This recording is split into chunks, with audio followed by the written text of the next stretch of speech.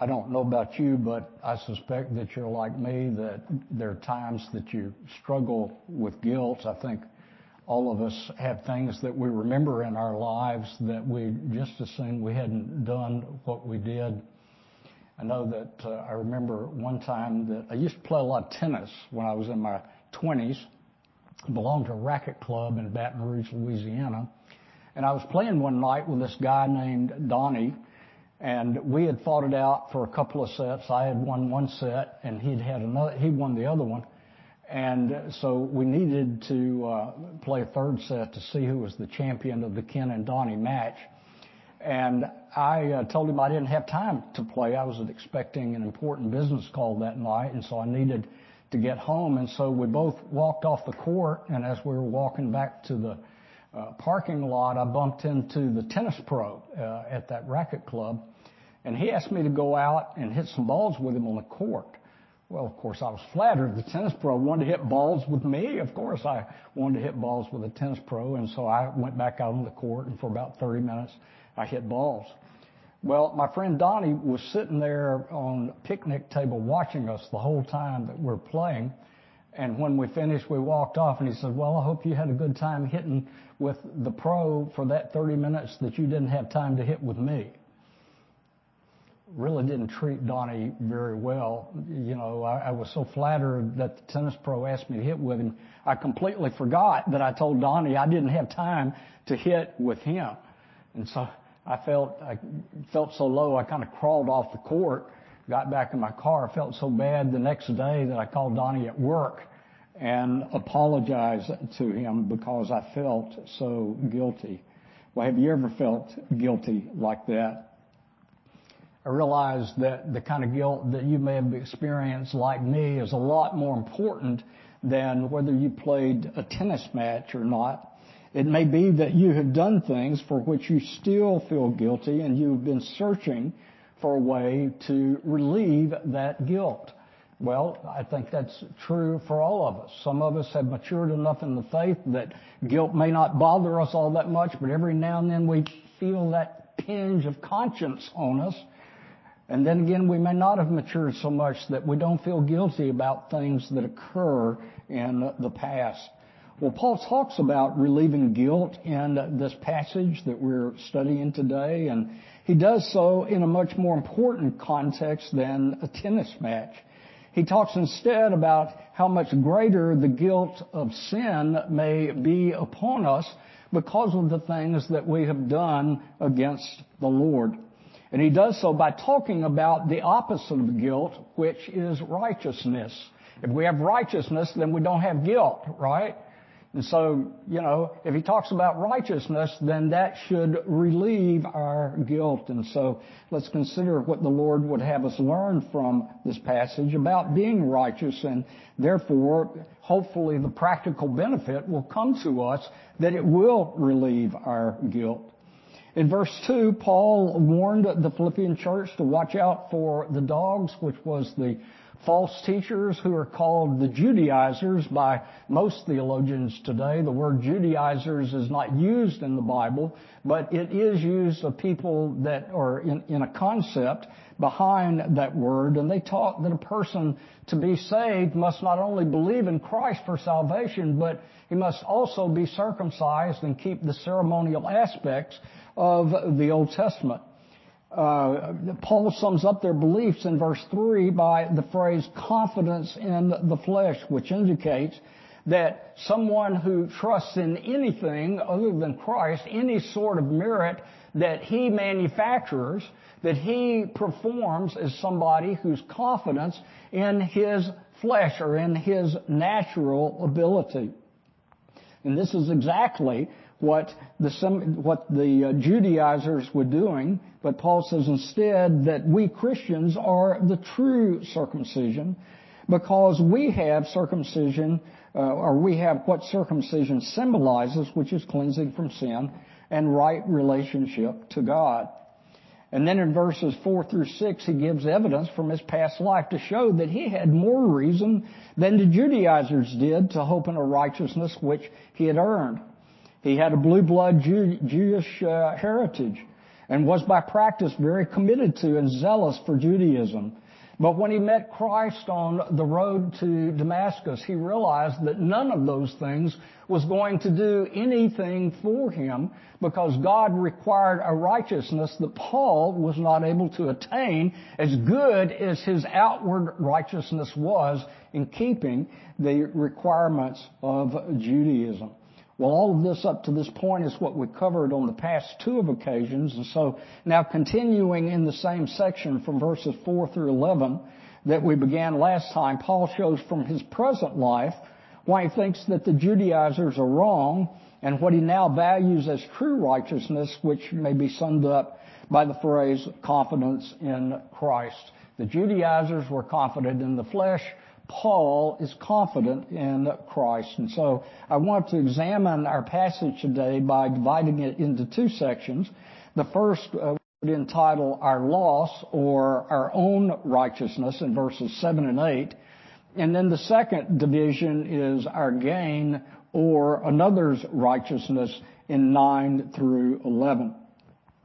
So Paul begins in verses 7 and 8 by using the business terms of profit and loss. And what he means by profit is all of the meritorious things that he did before he came to faith in Christ. He formerly considered his Jewish ancestry and his upbringing and his outward obedience to the Old Testament law something of which he could be proud of. And it was something to be proud of. He regarded this as gain or profit or meritorious of his good works. And this, he hoped, would give him acceptance with the Lord. But when he met the risen Christ, as I said before, he realized that what he considered his former profit was worth no more than garbage or rubbish in God's sight, as he says in verse 8. It's not as if all of these things that Paul lists in verses 5 through 6 were bad in and of themselves, such as observing religious ritual, one's status due to birth, one's outstanding accomplishments due to intelligence or effort, etc. But there are two problems that result from looking at these merits as Paul did before his conversion. The first of which is it makes a person self-reliant and proud, unaware of his need of God and of the righteousness that only Christ can provide. The second is that it's impossible to have a righteousness that you earn for yourself that's good enough for God. In verse 9, Paul says that he does not want to have his own righteousness which come from the law, which is exactly the sort of thing that I was just talking about. He does not say the reason for this here, but he does say this in Romans chapter 3, verse 20. It says there, "For by the works of the law no human being will be justified in his sight, since through the law comes knowledge of sin." And so Paul says no one will be justified or counted righteous. That's what it means to be justified. No one will be counted righteous in God's sight by keeping the law or by his own merit. And the reason that no one can be declared righteous in God's sight is that no one can obey God's law perfectly. And God requires it to be obeyed perfectly. We know this from Galatians chapter 3, verse 10. It says there, "For all who rely on the works of the law are under a curse, for it is written, 'Cursed be everyone who does not abide by all things written in the book of the law and do them.'" And so Paul realized that no one can stand before God and hope to be accepted as righteous on the basis of his own merit, because his boastful self-reliance is repugnant to God. And then secondly, because the person's own righteousness is insufficient to satisfy God's perfect requirements. God is a perfect God. He requires us to be perfect before Him. And if we can't keep His law perfectly, we can't be saved that way.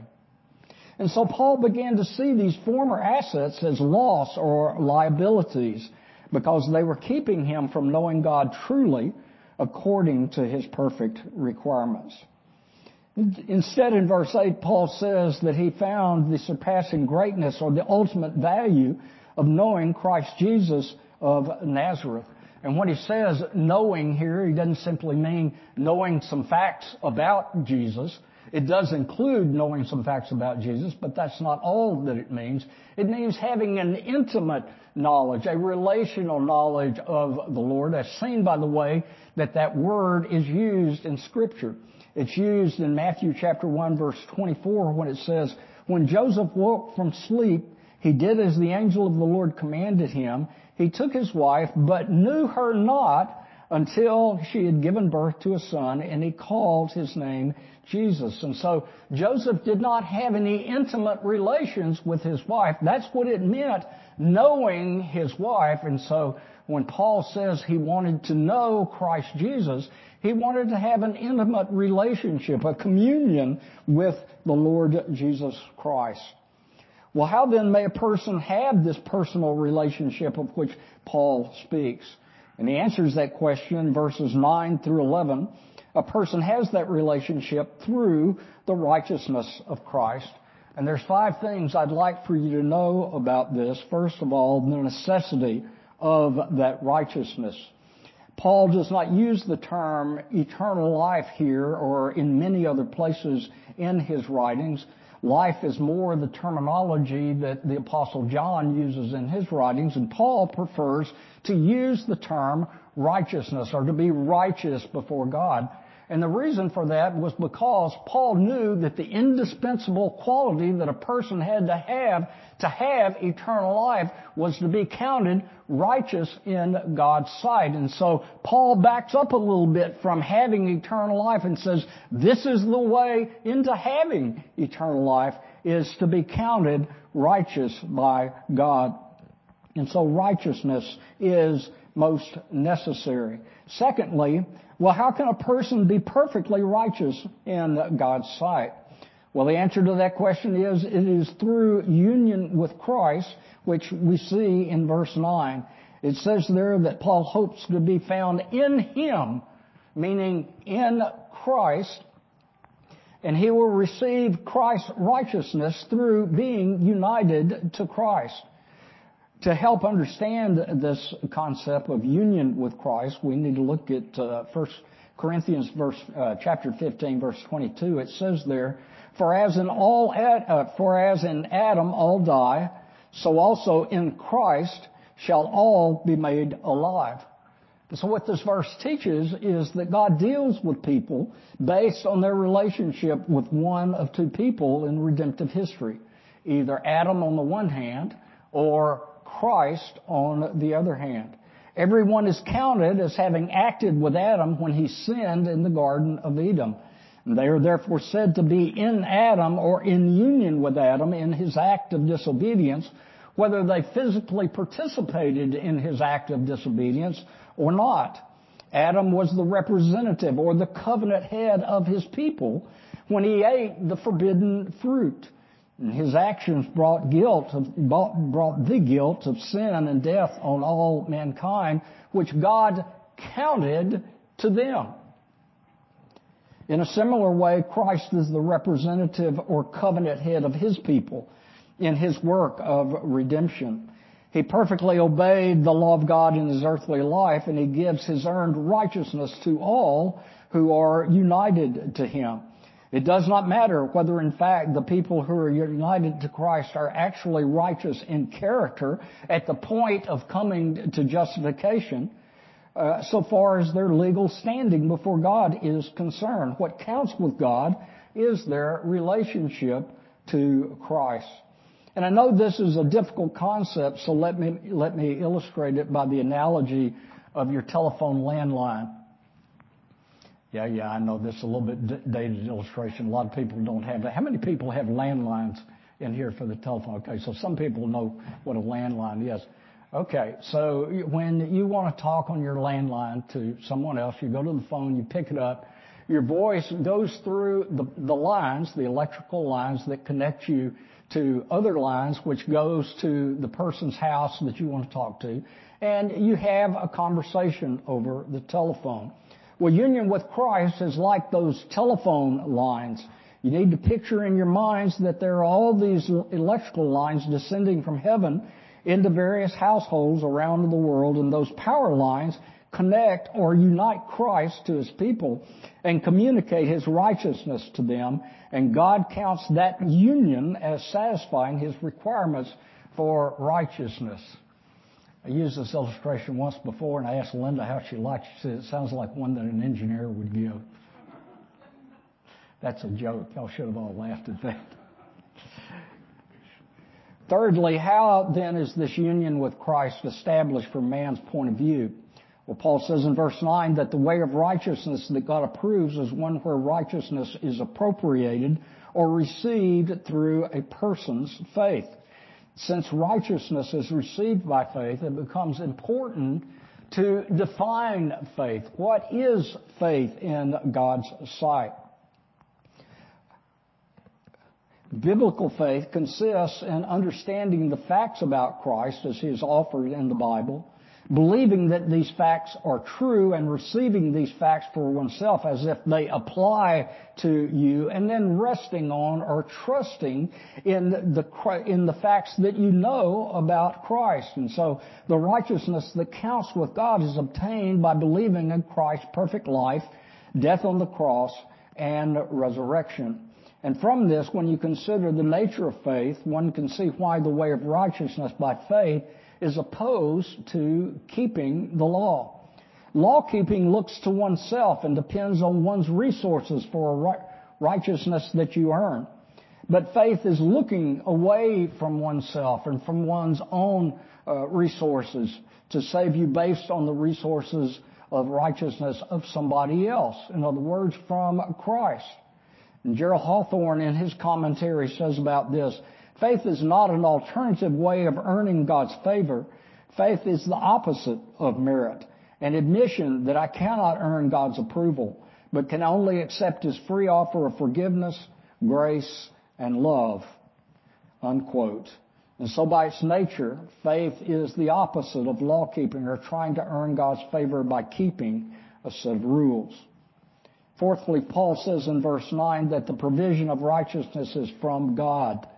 And to understand this concept, Romans chapter 4 verse 3 says, for what does the scripture say? Abraham believed God and it was counted to him as righteousness.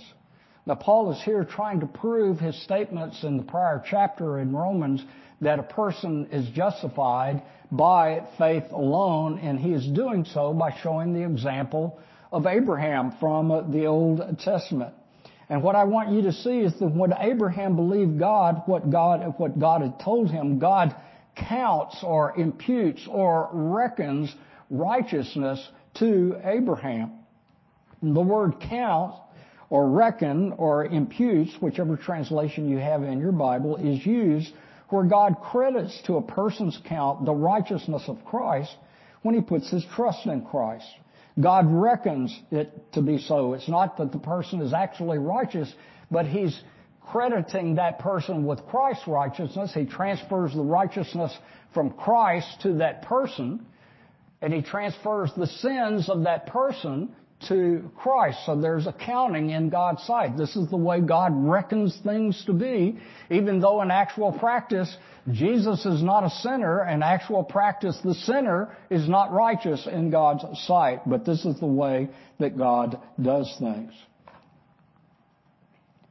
Fifthly and last, in verse 10, Paul says that the purpose of being found in Christ and having his righteousness is so that we may know Christ and the power of his resurrection and the fellowship of sharing in his sufferings, becoming like him in his death. This does not mean that Paul wishes to be a martyr. He does say in Romans chapter 8 that we're going to suffer with Christ. So his people are a suffering people.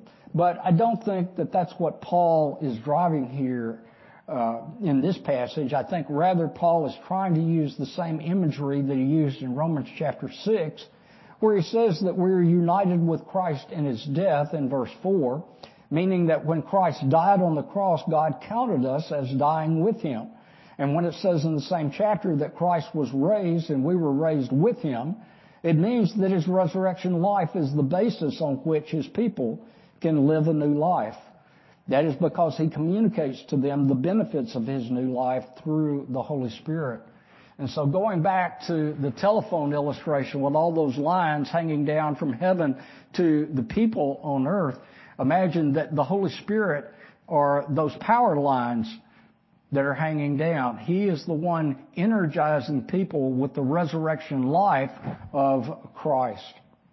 So when Paul says that he wants to know Christ and the power of his resurrection and the fellowship of sharing in his sufferings, becoming like Christ in his death, he means he wants to experience the death and resurrection life of Christ by living his life to the glory of God, doing what God has said in his word, and by putting to death his sinful tendencies.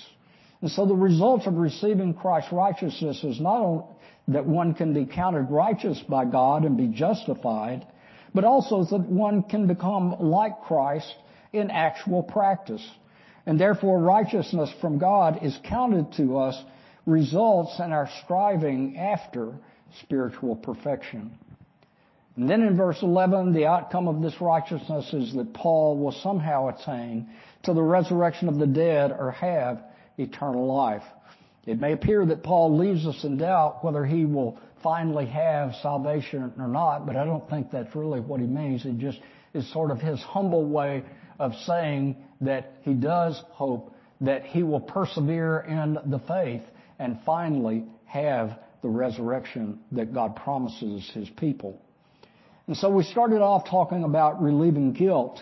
In my case, it was illustrated by a tennis match. But more seriously, do you realize that there are things that God holds us all guilty in his presence?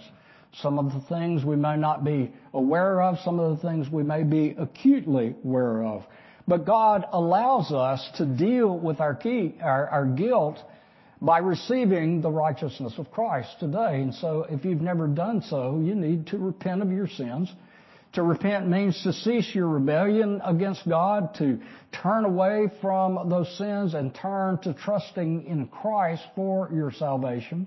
To see that you were born into this world hostile to God. You were counted by God as an enemy. Everyone in this room was counted as God's enemy when we came into this world. Nobody was born a Christian in this room. We all had, at some point in our lives, had to come to faith in Christ to be right with God. And so that's what God requires of us today, if we've never done so, to repent, to trust in Christ completely for our salvation, not trust in anything that we do to earn salvation. And God graciously grants us that salvation freely. Just imagine God could have required us to crawl across America on glass on our hands and knees to earn salvation, but he didn't. He requires us simply to believe in Christ. And so God generously offers salvation to us, the righteousness that we cannot earn for ourselves. He promises us a clean slate and the ability to obey him in the future. Let's give thanks to him as we close. Heavenly Father, we give thanks that you have provided for all of your people a right standing before you, all of the necessary abilities that we have to carry out the work that you've told us to do, to love you, to serve you, to be devoted to you. And so we pray, Father, that you would grant it to us that we may do those things more in this coming week. Help us that we might grow in our righteousness in practice. We ask it all, Father, in Jesus' name. Amen.